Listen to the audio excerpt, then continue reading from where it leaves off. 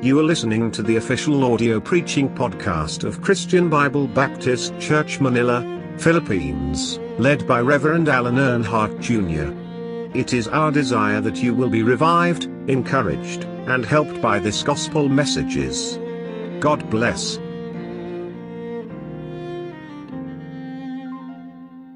I want to entitle the message, The First Fruit of the Spirit. Nakikita po natin yan in verse 22. But the fruit of the Spirit is what? Love. That's the first fruit of the Spirit. And mga kapatid, the worst enemy we have is the flesh. Amen? Yan po yung pinaka-numero unong kalaban nating mga mananampalataya. In fact, kung ating pong susuriin, the flesh have done more damage sa mga Kristiyano than the devil and the world combined. Pagsamahin mo na yung diablo at ang sanlibutan, ang flesh po natin, ang mas malaki ang damage na nagagawa po sa isang mananampalataya. Yan? Mahusay tayo magbantay ng ating mga kalaban outside. Pero yung kalaban natin inside, yun po ang ini-ignore po natin. Kaya nga marami pong mga mananampalataya dahil sa kanilang ignorance, hindi nila they're taking for granted yung kalaban natin, which is your flesh, ay napapahamak po. Sabi nga, ang isang tao o ang isang mananampalataya ay para pong dinamita. Amen? Na anytime pwede pong sumabog at sumira po ng pamilya. Even himself, even his Christian life, pwedeng masira po yan. Lalo na kung yan ay masindihan. Kaya nga pagka ang isang mananampalataya, nagatungan po ang flesh niyan, maaari pong sirain niya ang sarili niya. Maaari niyang sirain ang kanyang family, maaari niyang sirain even the name of the Lord Jesus Christ and the church. Kaya nga mga kapatid, on the other hand, meron tayong best friend Nadodoon ang ating banal na Espiritu. But sadly, ini-ignore po natin ang person of the Holy Spirit. And we grieve Him. Amen? Most of the time, we grieve the Holy Spirit. Na kung saan meron tayong malaking utang sa banal na Espiritu. Amen? Wala po tayo rito kung wala po ang banal na Espiritu. And in the Holy Spirit, it is He who convict us para tayo hindi magkasala. Sadly for us, ini-ignore po natin the person of the Holy Spirit. Sabi sa verse 17, the flesh lusted against the Spirit, and the Spirit against the flesh. The Spirit is, or the flesh is always against the Spirit. Kaya hindi natin nagagawa yung mga bagay na nais natin gawin, it's because the flesh ay nandoon, nangunguna po yung flesh. Dito po sa ating binasa, mga kapatid, from verse 19 to 21, mapapansin po natin dyan. Ito po yung mga kasalanan that falls into 4 categories. Amen? Tignan po ninyo yung mga Bible. Huwag niyo pong isasarap po yan sapagkat we will be dealing with every one of these sin. Amen? Kaya sabi ko nga, from verse 19 to 21, mapapansin po ninyo, itong mga kasalanan nito falls into 4 categories. Una, love for God. Pangalawa, love for your partner. Pangatlo, love for oneself. And then lastly, love for your fellow men. Kaya lang, these are negatives. Negative po ito Kaya nga sabi doon sa verse 22, but, yung but po, the word but, mga kapatid, ginagamit po yan after a negative thing. Di ba? Halimbawa, the weather is cold or the weather is very hot. But, thank God, it rained. Umulan. Ayan, negative Ginamit yung but. Amen? So, ganun ngayon, ganun yung nangyari dito sa verse 22. Binanggit lahat dito from verse 19, the works of the flesh, but, sabi ito in verse 22, the fruit of the Spirit is love. Amen? Ngayon, titignan po natin unang-una rito mga kapatid, the love for God. Love for God. Kaya lang negative po ito eh. Unang-una, ano pong sabi diyan in verse 20? Unahin natin yung love for God.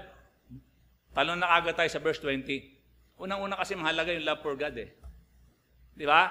Sabi nga, mahalin mo ang Diyos with all your mind, with all your heart, with all your soul, and with all your mind. Amen? Kaya unahin po natin. Sabi po dyan sa verse 20, unang-una po is idolatry. Amen?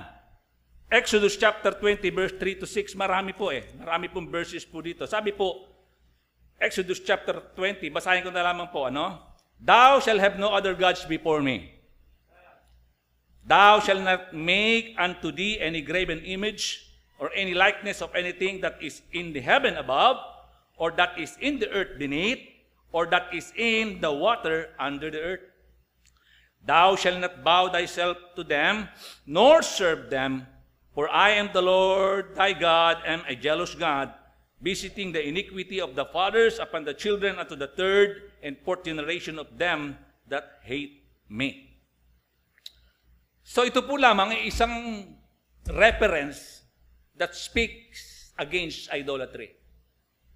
Kung inyo pong susuriin, the Bible have 99 places na kung saan it speak against idolatry.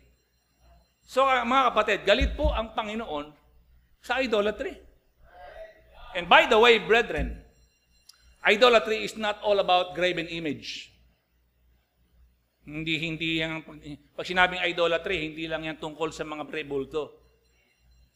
Anything, anyone, or any isang bagay na nag-aagaw ng atensyon mo sa Panginoon, it will become an idol. Amen? Maaring bahay mo can be your idol. Amen? Ganda ng bahay ko eh. Di mo na ako attend. Maglilinis muna ako ng bahay ko. Ha? Your car, yung kotse mong napakagara can become your idol. Marumi na yung kotse ko eh. Sunday morning, di mo na ako attend. Maglilinis muna ako ng kotse. Yung pet mo, yung aso mo, can be your idol. Hindi mo na ako attend kasi iwa-walking the dog ko muna yung aking dog. Amen. Kahit ano mga kapatid, na umaagaw ang atensyon mo sa relasyon mo sa Panginoon, it can become your idol. Your cellphone can be your idol. At kung anong laman ng cellphone mo can be your idol. Artista man yan, idol yan. Yung computer mo, yung games na pinagkakaabalahan mo, can be your idol. At yan ay ang agaw ng attention mo mula sa Panginoon. Yung kasalanan mo can be your idol. Anything na nung maagaw ng attention mo sa Panginoon is an idol. Mga kapatid, would you believe even your ministry can be an idol? Ngayon, kailangan natin ng ministry. Pero kung yung ministry na yan, puro ministry ka na lang, ang time and your attention ay nasa ministry na lang, at binabaliwala mo na yung pagsamba mo sa Panginoon, then your ministry can be an idol. Kaya nga dapat ang isang Kristiyano, balanse. Balansyado siya. May ministry siya, at the same time, naglilingkod siya at the same time, nag-worship siya sa Panginoon. Worshippers before service. Amen? Dapat balansyado ang isang Kristiyano. Kaya nga mga kapatid, anything na umaagaw sa atensyon mo sa Panginoon, why? Sapagkat ang Panginoon po natin is a jealous God. Seloso ang ating Panginoon. Nais niya na ikaw, niligtas niya, inahon niya doon mula sa putikan, nilagay niya sa isang magandang lugar, nais niya ang inyong atensyon. Na walang aagaw sa iyo sa mga bagay na yan. Ang atensyon mo mula sa Panginoon ay wala dapat umaagaw. because He is a jealous God. He wants your time. He wants your attention. Kailangan niya yung iyong time. And then secondly, mga kapatid, anong sabi dito? Verse 20, witchcraft. Ang witchcraft po is not all about yung mangkukulam na mahaba ang ilong, mahaba ang kuko at nagluluto na. No. It's not that, mga kapatid. Salamat may Google, mga kapatid. Tinignan ko po ang meaning ng witchcraft. Sa Greek word ng witchcraft pala, it means parmakeia. Parmakeia. Na kung saan, the word pharmacy ay doon na-derive. So, ibig sabihin, ang witchcraft pala is using drugs, using potion, using poisons to control the spirit of someone. Kaya kung ikaw mahilig, di witchcraft, mga kapatid, nais niyang magkaroon ng kapangyarihan apart from God's help.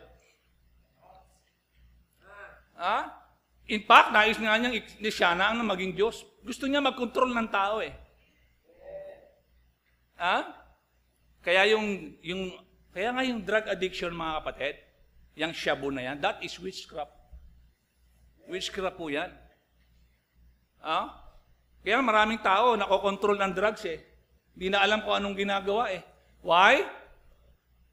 They are under the spell ng drugs. Amen? Ay, mga kapatid, yung witchcraft is also sorcery. Na dinidescribe po ni Pablo. It involves calling of demons. Wow, pambihira. Kaya yung psychic, maraming psychic dito sa Pilipinas eh. Di ba? Maraming psychic, maraming nanguhula, maraming feng shui. That is sorcery. Doon sa lugar namin, mga kapatid, meron doon tinatawag ng mga tao. Itong mga tao to, galing ito doon sa lugar ng Samar. Kasi yung lugar namin malapit na po sa Samar eh. Maraming dayo doon sa lugar namin na from Samar. Hindi ko kinokondem ang mga taga-Samar. Sinong taga-Samar dito? Hindi, taga-Leyte si Pastor eh. Yang sa lugar ng Samar, meron mga tao diyan na tinatawag hiluhan. Kung saan, pag ikaw ay nakiinom sa kanila, nakiinom ka ng tubig, meron silang nakalagay sa kuko nila, kuko nila, merong nakalagay doon eh. Ilulubog doon sa tubig na ininom mo, na kung saan sila lang makakagamot sa iyo. Susto ka, alabas yun sa mo, dudumi ka, na walang tigil, hanggang sa pumayat ka. That is witchcraft. At siya lang makakagamot sa iyo. Nakakatakot, mga kapatid. Kaya kami pagka nando doon, hindi kami nakikinom. May that serve a warning kung ikaw ay dadayo sa isang lugar. Dala ka na lang ng mineral water. Huwag ka nang humingi na makiinom pa roon. Saan doon, Amen? At yung magic, isa pa yan. Magic. Nung araw, yung magic, mga kapatid, para lang yung magic, bubunot lang ng rabbit sa sombrero. Yun lang ang magic nung araw eh. Sa isang sombrero, bubunot ng bulaklak. Yun ang magic nung araw. Pero yung magic ngayon, mga kapatid, yung magic ngayon, nakakapagpalutang na sila ng tao na walang tali. Imagine, yung mga magic ngayon. Galing sa cellphone, kukuha ng ice cream. Doon ka magtataka. Yung sing-sing, ilalagay sa cellphone, kukuha ng sing-sing mo, kukuha ng sing-sing mo, ilalagay sa cellphone, makikita mo yung sing-sing mo naroon. So yung magic ngayon, parang meron ng inspiration ng Diablo eh. Kaya very talagang magtataka ka na, why? Paano ginagagawa yun? Meron akong, naalala ko, meron isang pastor that he's using magic to attract young people sa Sunday school. Meron, kilala akong pastor na gano'n. Pero ngayon wala na siya kinuha na siya ng Panginoon. Pero hindi ko ina-associate yung magic sa pagkamatay niya. What I mean, mga kapatid, we have the Word of God Why use magic para ma-attract yung mga young people? We have the Word of God. Hayaan natin, sila ay magkaroon ng uhaw, sila ay magkaroon ng pagkagutom sa salita ng Diyos. And they will come. And they will come, mga kapatid. And then in verse 20, mapapansin din po natin dyan, yung salitang sedition. Pagka sinabing sedition, this is rebellion. Amen? It is rebellion. Rebellion sa bansa, rebellion sa family, rebellion sa church. And all this institution ay tinatagpo ng ating Panginoon. Bakit nagkakaroon ng sedition o rebellion? Nais niya na siya ang makapangyari, mas masusunod siya kaysa sa Diyos. Mas masusunod siya kaysa sa pastor. Mas masusunod siya kaysa sa kanyang magulang. Kaya may this serve as a warning. Rebellion is as sin as a witchcraft. Yan po sabi ng Biblia. Kaya tayo mga mananampalataya, hindi lamang tayo dapat maging loyal sa ating pastor, we must also be loyal sa church. Mas loyal ka dapat sa Panginoon, you must be loyal sa ating gobyerno. Why? Because these are God's institutions na tinatagpo ng ating Panginoon. Amen? Kaya kung ikaw ayaw mong sumunod sa gobyerno, you become a rebel. Ayaw mong sumunod sa magulang mo, you become a rebel. Sedition. Why? Gusto mong ikaw ang masunod kaysa ang Diyos, kaysa sa magulang mo, kaysa sa pastor mo. Amen? And then, ano pa yung nakikita po natin dito? Heresy in verse 20. Heresy. Pagka sinabing heresy, mga kapatid, nais mo, ikaw ay gumawa ng sarili mong Bible. Nais mong gumawa ng sarili mong gospel. Nais mong magtatag ng sarili mong relihiyon. Nais mong gumawa ng sarili mong Bible. Alam mo si Cain, mga kapatid, si Cain, ang naging pamamaraan ni Cain ay labag po sa kagustuhan ng Panginoon. He wanted his own religion. Ang gusto ng Panginoon, mag-alay ka ng tupa, malinis na tupa. Pero anong ginawa ni Cain? Naghandog siya ng gulay. Mga bulaklak na magagara. Why? Outward display of religion. Ganun naman ang relihiyon Papugian lang Amen? Samantala, ang nais ng Panginoon is blood sacrifice. Pero ang nais ng relihiyon ni Cain, magagara, magagarbo, magaganda. Mari sabihin natin, kasi si Cain, farmer No. Nung araw, pwede naman yung bartering Pwede siyang makipagpalit kay Abel na mag-aalaga ng tupa upang tupa rin ang kanyang ialay. Amen? So, heresy. No? Yun yung uri ng love for God na wala sa ayos. Counterfeit kind of love for God. A fake kind of love. Amen? Idolatry na lang. Makikita mo, hinahalikan nila yung Diyos-Diyusan. That's fake kind of love for God. Fake po yan. Why? Sapagkat meron na silang Diyos, meron pa silang kasalanan na pwede nilang gawin sa harap ng kanilang Diyos. Yun po yun. Idolatry, witchcraft, heresy, and sedition. And then secondly, mga kapatid, anong category makikita po natin yan? Love for our partner. Yung ating pong mga asawa, mahalin po natin yan. Pero dito, makikita po natin yung negative kind of love. Saan po natin makikita po yan? Verse 19. Now the works of the flesh are manifest. Which are these? Adultery. Tandaan po natin, ayaw ng Diyos ng adultery. Galit ang Diyos sa adultery. Kapag ang isang lalaki, he wants to covet his neighbor's wife, nagkakagusto siya sa asawa ng kanyang kapitbahay, o ang isang babae gagawa ng isang bagay na katulad nito, na kung saan ay susuwayin niya ng sinasabi ng Biblia, thou shall not commit adultery, ito po ay blasphemy sa the word o sa holiness ng the word love. Amen? Ayan naman ang uso ngayon eh. Adultery. Ay ng usang people, Christian people, who committed adultery, na ngayon ay wala na. Kinuha na ng Panginoon. Why? Galit ang Panginoon sa adultery. You better be warned, man. Dapat mabalaan kayo, mga lalaki dito. Huwag kayong maglalaro sa ganyan.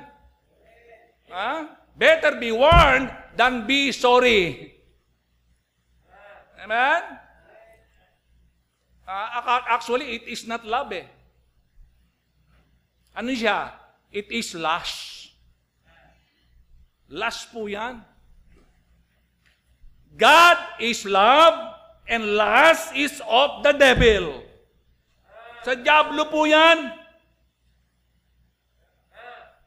Huwag nating hayaan yung kadalisayan ng marriage ay marumihan, madungisan, at yung honor ay magdala ng kahihiyan.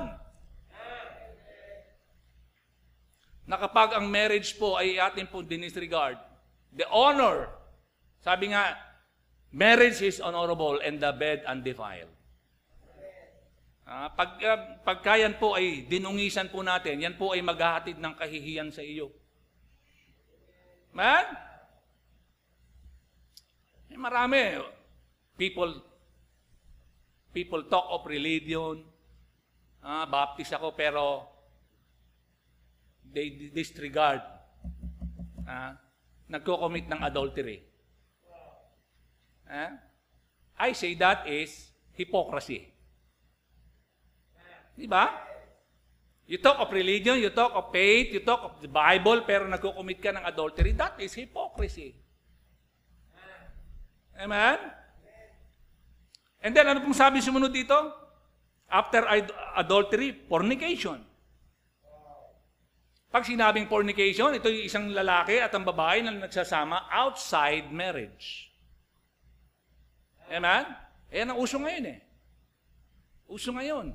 Na kapag hindi nagkasundo, pwede sila magkahiwalay, walang no string attached. I mean, kung ikaw lalaki, mahal mo si babae, why not marry her? Di ba? Bakit ka mag-i-expect na hindi kayo magkakasundo? Amen? Kung kayo nanonood nung yung kapuso mo, Jessica Soho. Amen. Meron dong babae, meron siyang naging boyfriend. Itago natin sa pangalang Ariel.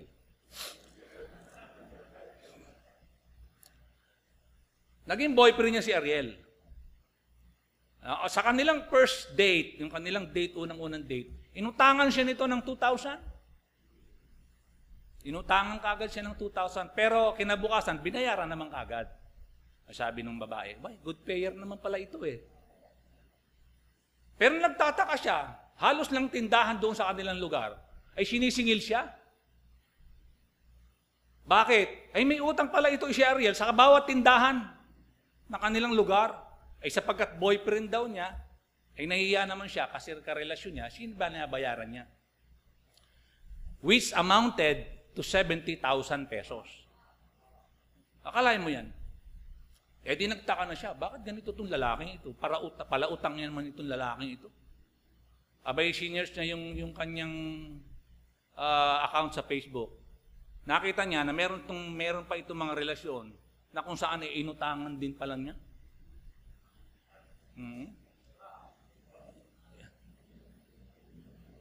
Yung iba 50,000, yung iba 48,000. And she found out, mga kapatid, itong lalaking ito ay nagkaroon ng relasyon with 50 women na kanyang inutangan amounting to 1 million pesos. Akalain mo yan, mga kapatid, yung fornication, 50 counts of fornication,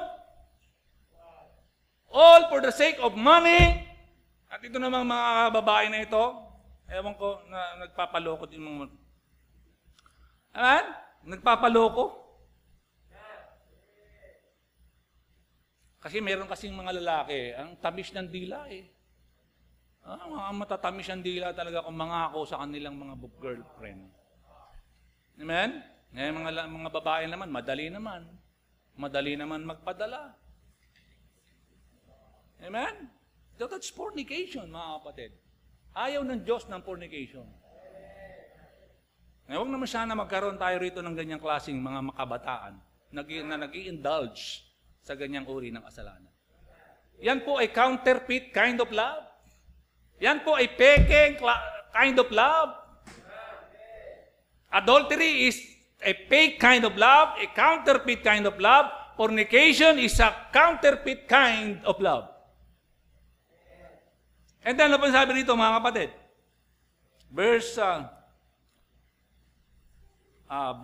Nasan tayo? Verse 19. Adultery, fornication, uncleanness, and lasciviousness. Pag sinabing uncleanness, mga kapatid, hindi ito ibig sabihin hindi ka naliligo. O hindi ka naglalaban ng damit mo. Uncleanness, ito po yung kaisipang marumi. Lasciviousness, ito yung kaisipang mahalay.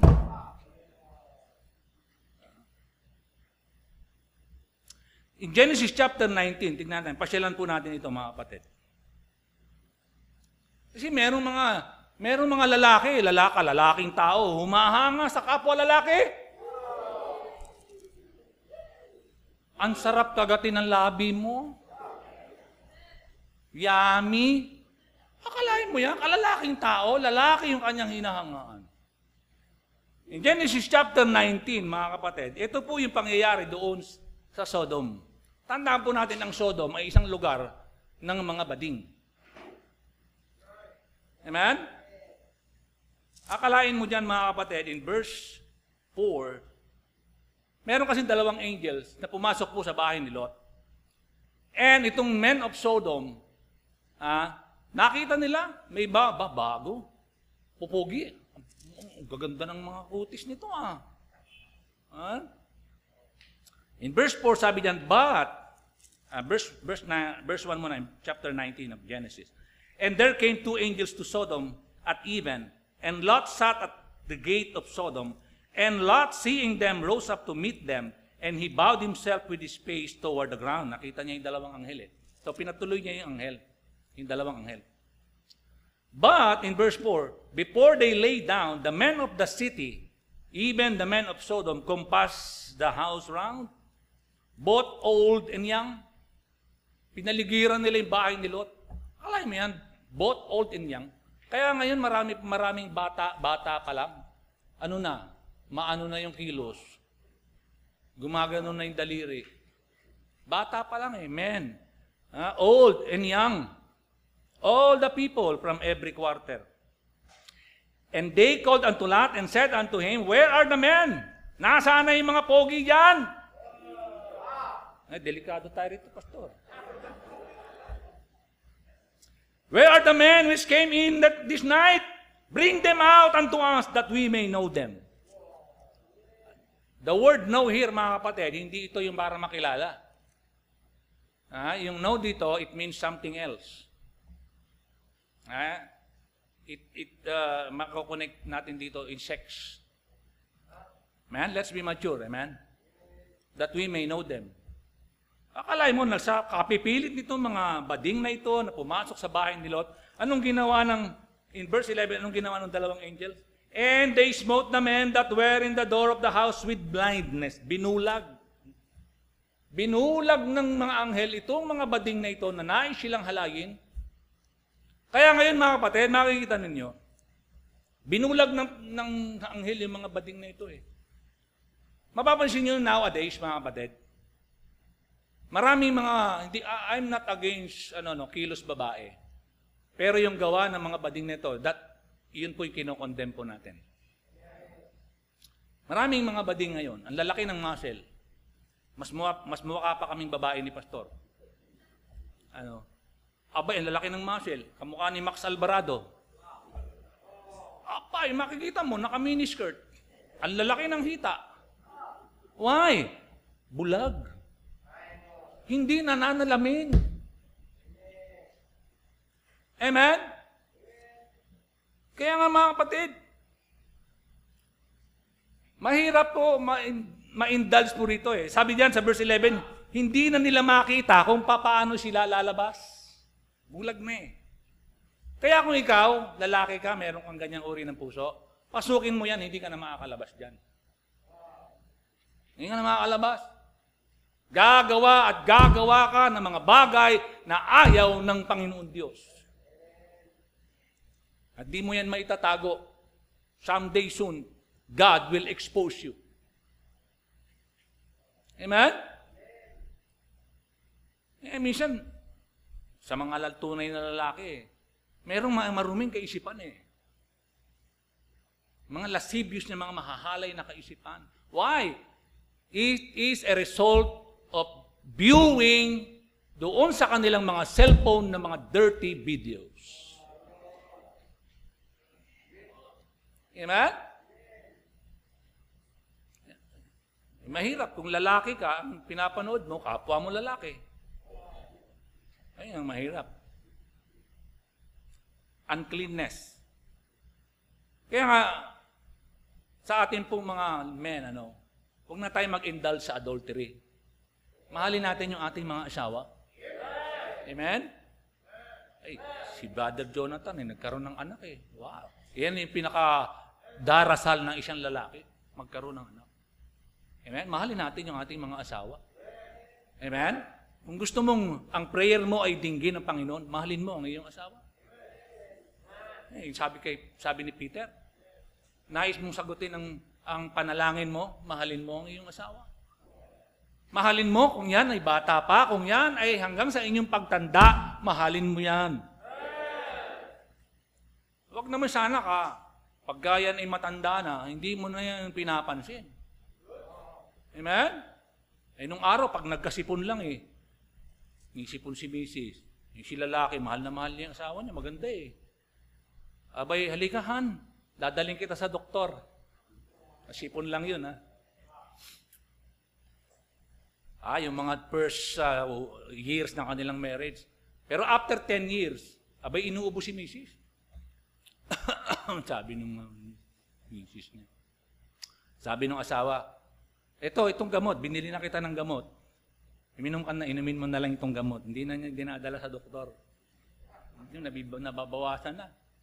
Abay, after 20 years, abay si Mrs. may trangkaso, inuubo. Ay para talagang malalim na yung ubo eh. Galing na sa ilalim yung ubo eh. Aba, sabi ni Mr. Palibhasa, matanda na yung kanyang asawa, ubo ng ubo yung Mrs. Sabi ni Mr. Para ka namang aso dyan! Ang bihira. Huwag naman sana mga kapatid. Amen? May mga ganong lalaki kasi. Kapag ka matanda na, mataba na yung kanilang asawa, hindi na nila pinapansin. Yan ba yung asawa mo? Hindi. Kinakaila na. Nung araw nagtatrabaho ako sa EasyCall, meron akong office mate. I'm not against na matataba, please forgive me.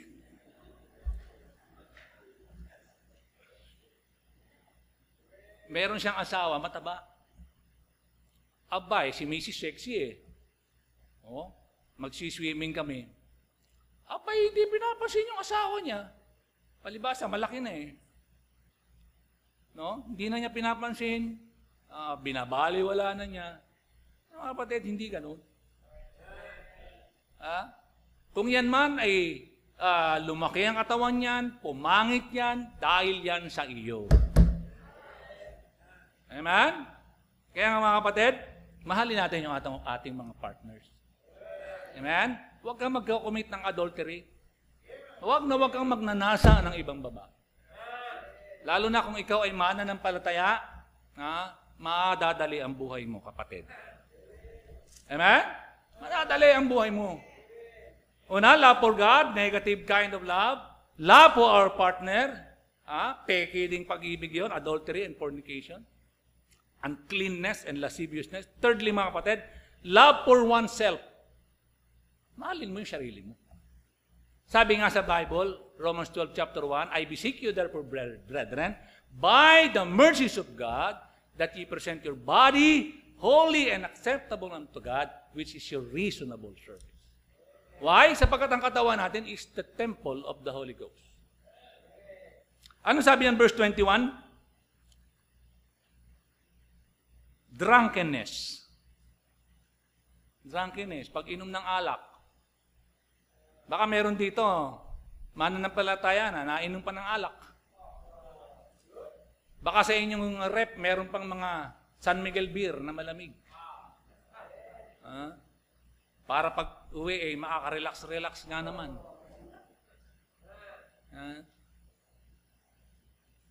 Dapat hindi na tayo wawarningan dito. Alam natin na sinasabi ng Biblia patungkol po sa kalasingan. Patungkol sa paglalasing. The Book of Proverbs, nandiyan po ang mga wikain. Patungkol po sa pagiging lasing. Ano sabi sa Ephesians chapter 5 verse 18? Tignan natin. Yan lamang yan sa kapitbahay. Pero put your place doon po sa ating pong text.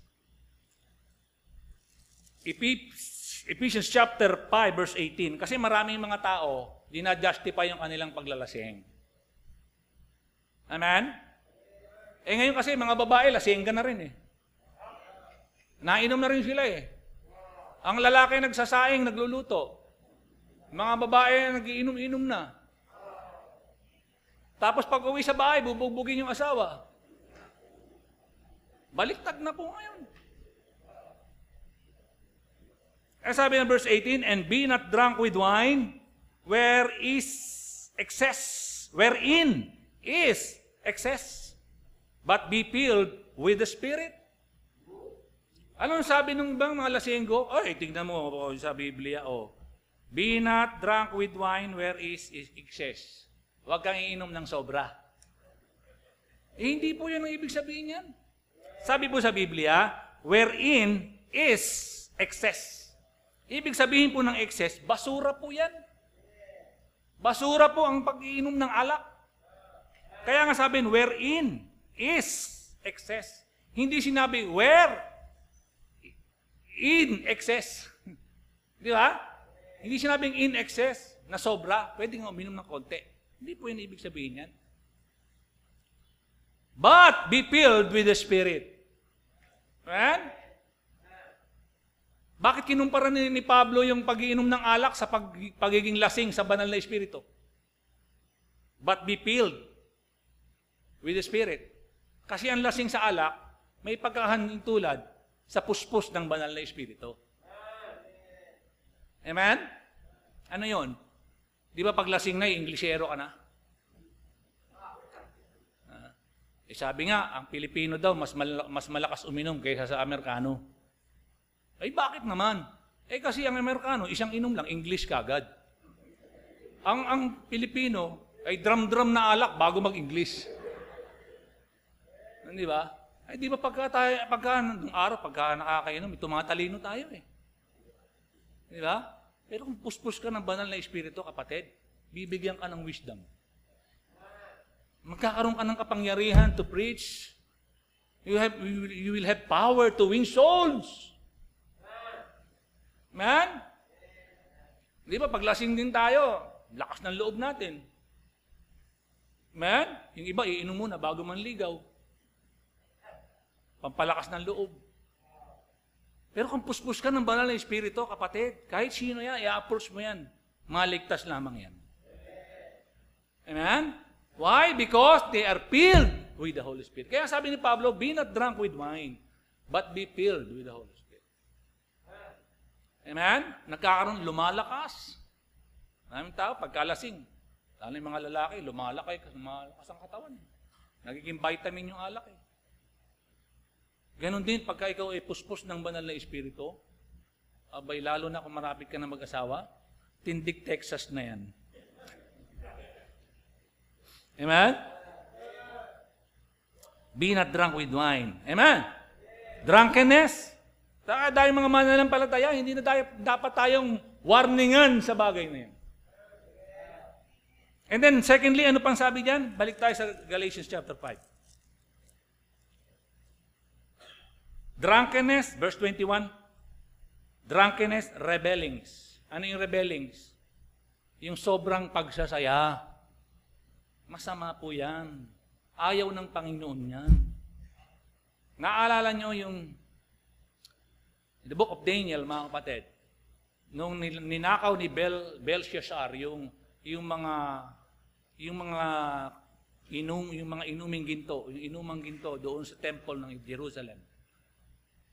Ito yung mga banal na lugar, banal na bagay ito sa Panginoon Anong ginawa ni Belshazzar? Ginawa nilang tagayan. Aba, ginawang tagayan yung mga bagay na holy mula sa Jerusalem. Pinakuha niya at ginawa nilang tagayan. Iinuman sila, nagkaroon sila ng wild parties. And God only knows what's next. Ano nangyari? Nagkaroon ng judgment day nung gabing yan. Pinatay si Belshazzar. Amen? Kaya yung rebellings, wild parties, music, lighting, yung mga ilaw na kumukuti-kutitap. Ito yung magpapainit sa dugo at nagpapatigas ng puso. Amen? Kaya yung mga tao gusto nila sa dilim Bakit? Sapagkat sabi ng Biblia, sila ay hindi maganda ang kanilang ginagawa. Amen? Rebellings. And the like. Tingnan natin ang ibig sabihin nito. And such like. Ano yung kasunod? Kapag kayo lasing na, kapag kasobra ng kasiyahan, anong susunod po diyan? Kaya maraming mga kabataan, 16 years old, nanay na. Maraming mga lalaking kabataan, 20 years old, tatay na. Why? Because they indulge themselves doon sa kalasingan, sa sobrang kasiyahan, sa mga wild parties, music and all, and after that, God only knows kung anong ginagawa nila. Kaya mga kapatid, mahalin mo yung sarili mo, lalo na kung ikaw ay mananampalataya. Bigyan mo ng galang ang sarili mo. And by the way, hindi lamang pag-inom ang warning ng Panginoon. Excessive drinking, excessive eating, nando doon din ang warning. Man? Reklamo tayo na reklamo. Sakit ng bato ko. Pero pagdating naman sa bahay, panay ang kain ng pork chop. Ang taas yata ng blood sugar ko ngayon. Nahihilo ako. Pero pagdating sa bahay, inom naman ng soft drink. Amen? Mahalin natin yung ating sarili, mga kapatid. Yan ang puhunan mo sa paglilingkod mo sa Panginoon. Hindi ka magagamit ng Panginoon kung meron kang karamdaman. Puhunan mo yan Lalo na kung ikaw ay magmimisyon, hindi ka magagamit sa gawain ng Panginoon kung meron kang karamdaman. Magamit ka man sa maikling panahon na lang.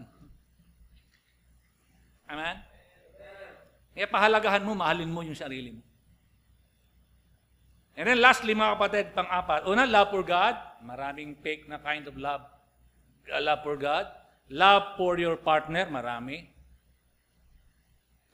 Fake kind of love. Counterfeit kind of love. Love for oneself. And then love for fellow men.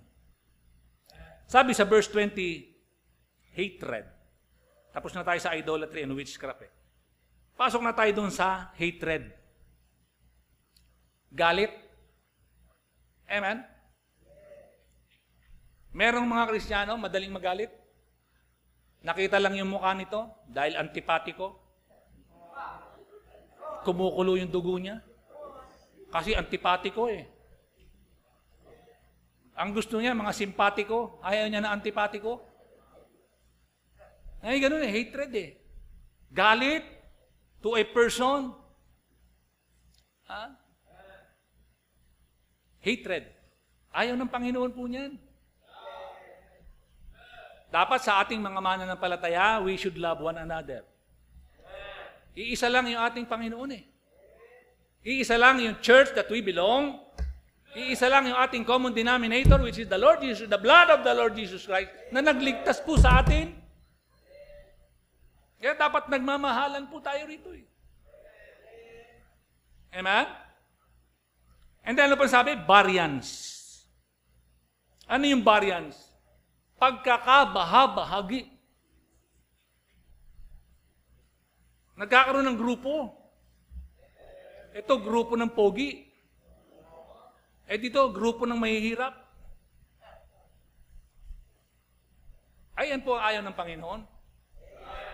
Variance, pagkakabahagi, nagkakaroon ng division. And worse, nagkakaroon po ng politics inside the church. Ayun po, wag naman sana mangyari po yan sa atin. Quarrelings, pag-aaway-away. Kapatid, tayo po ay iisa lamang dugo ang nananalaytay sa ating mga ugat.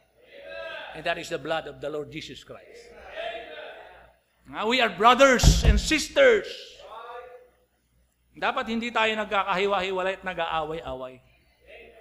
Ano pa dito nung sinasabi? Emulation. Pagka sinabing emulation, jealousy. Pagka mayroong isang kapatid na nagtatagumpay, binibless ng Panginoon, malungkot siya. Pagka mayroon namang kapatid na may problema, napakalalim laki ng problema, masaya siya. Di ba? Ito yung ugali, emulation, na kung saan nais niyang higitan yung isang tao. Amen? Ito yung napakapangit na ugali po nito eh. Amen? Dapat, sabi ng Biblia, makisaya ka sa mga tao, kapatiran na nagsasaya, at makilungkot ka doon sa mga nalulungkot. Huwag naman sana, binibless yung kapatid, malungkot ka. Ba naman po, palagi na lang siya binibless. Amen? Tapos pagka may problema, may sakit, buti nga. Huwag naman sana, kapatid. Makilungkot ka kung may nalulungkot, makisaya ka kung merong pagsasaya. Amen? Emulation. Ano pa? Sa isahin natin ito, mga kapatid. Malapit na tayo. Wrath. Ano itong wrath? Yung grabing galit. Meron akong kapitbahay nung araw dyan sa Pandakan. Kapag kasi nag-aaway ng asawa niya, sinisira niya yung mga appliances nila. Nag-away sila ng misis niya, sinira yung washing machine. Pinukpok, binurog yung washing machine. Wag naman sana kung ikay Kristiyano kung ganyan ka. Mauubos ang gamit ninyo sa bahay. Amen? Yung grabing galit, wrath. Amen? Ayaw ng Panginoon yan, mga kapatid. Yung nagwawala. Nagwawala. May ganun tao eh. Pagka yung nagagalit, talagang nagwawala eh. Huwag naman siya ng ganun ikaw kay Kristiyano. Kaya nga sabi, pag ikaw ay galit, magbilang ka muna. Magbilang ka. Pero kung asawa mo ang galit, magbilang ka na ha, at huwag ka na magsasalita. Amen. Ano pa? Ano pa? Amen. Strife. Ito, strife. Ano ibig sabihin ito? Ito yung galit na naipon. Amen? Naipon ng naipon, unti-unti, inipon yung galit, kinimkim. Hanggang isang araw, nabuo at sumabog yung kanyang galit. Amen? Kaya nung nagalit siya, nakapagsalita siya ng isang bagay na hindi niya kayang bawiin. Kaya dapat maingat tayo sa ating salita eh. Kasi once na sinabi mo yan, hindi mo na yan mababawi. Hindi. Amen? Kaya iwasan po natin yan. Ano pa? Murder. Murder. Verse 21. Murder.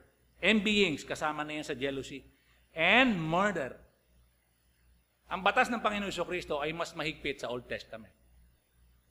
Sabi dito, if you hate your brother, you committed murder already. Di ba? Galit ka lang sa kapatiran eh. Nakakommit ka na kagad ng murder. Tumingin ka lang sa isang babae na may pagnanasa, nag-commit ka na kagad ng adultery. Mahigpit po ang batas ng Panginoong Jesucristo kaysa yung batas ni Moses. Amen? Why? Sapagkat para po yan sa ating proteksyon. Amen? Hating your brother is already a murder. Kaya kung meron kang ganitong uri ng mga kasalanan, meron kang ganitong uring ugali, katulad ka ni Cain. Alam niyo si Cain, kapatid ni Abel? Dahil sa inggit niya, dahil sa kanyang jealousy, dahil sa kanyang strife, unti-unting na buong galit, inggit, namuo sa kanyang puso, until one day, sa kanyang galit sa kanyang kapatid, sa galit niya, sa inggit niya sa kanyang kapatid na si Abel, one day, I believe, inano niya sa ulo ng bato. Kasi yun ang favorite na nung araw Old Testament times Bato talaga Pag may kasalanan ka adultery, babatuhin ka noon. Basag ang ulo ni Abel and his blood. Nasa lupa. He is dead, yet his blood speaketh. Ito sabi ng Biblia. Amen? Alam niyo kapatid, your hate can lead to murder. Your jealousy can lead to murder. Your envyings can lead to murder. And in verse 22, but the fruit of the Spirit is what? Love. Pag-ibig, yun po yung unang-unang binanggit. Amen.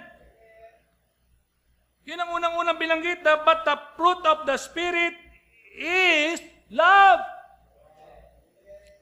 Mahalaga po kasi ang pag-ibig. Kaya nga, sa susunod, na meron kang galit, but the fruit of the Spirit is love. Yung taong yan, pag nakikita ko ang pagmumukha niya, kumukulo ang dugo ko. But the fruit of the Spirit is love. Ayaw ko nang makita yung kapatid na yan. Naiinis ako dyan. Napaka-antipati ko ng pagmumukha. But the spirit of the fruit of the Spirit is love. Amen? Kumukulo ang dugo ko dyan. Lagi na lang binibless ng Panginoon. But the fruit of the Spirit is love. Yan po yung ating tatandaan. Masarap buntalin ito. But the fruit of the Spirit is love, kapatid. Alam nyo kung may love tayo, anong sabi dyan? Joy. Magkakaroon ka ng joy. Amen. Magalak ka. Puno ka ng pag-ibig Wala kang kaaway. Therefore, meron kang joy. Pagka meron kang love, meron kang joy, therefore, meron kang peace. Meron kang katahimikan, wala kang kaaway Hindi ka mag-aalala, baka merong, pag nasa daan ka, bigla ka na lang ambushin. Amen? Kapag meron kang love, meron kang joy, meron kang peace, meron kang long suffering. Mapagpasensya ka. Amen? Meron kang gentleness. Malumanay ka, hindi yung rap, hindi kayo sigaw ng sigaw. I hate people, mga kapatid, yung nasa kalye, sigaw ng sigaw. Kayo ganun din ba kayo? Yung bang kung sigaw ng sigaw, akala mo kung sino sa kalye? Nakakainis yung ganun tao Ang Kristiyano hindi dapat ganun Dapat ang model natin ay ang Panginoon. Humble and meek. Gentleness, goodness, faith. Verse 23, meekness, temperance. Amen? Pag sinabing temperance, mga kapatid, matibay. Alam niyo ba yung temper, mga kapatid? Kung ikaw ay nagpapanday ng itak, para tumigas yung bakal na yan ay pababagahin mo pulang-pulang baga. Pagkatapos yan ay pulang-pulang baga na kulay orange na, ilulubog bigla yan doon sa langis o tubig. Ang tawag doon subo. Sa English, temper. Amen? Kaya kung ikaw ganun Kristiyano ka, Anumang pagsubok, idarang ka man sa pagsubok, sa apoy ng pagsubok, kapag ka ikaw ay may temperance, kayang-kaya mo po yan. Kayang-kaya mong malampasan po yan. And against such things, there is no law. Yan. Walang limit. Ang pag-ibig po, walang limit po yan.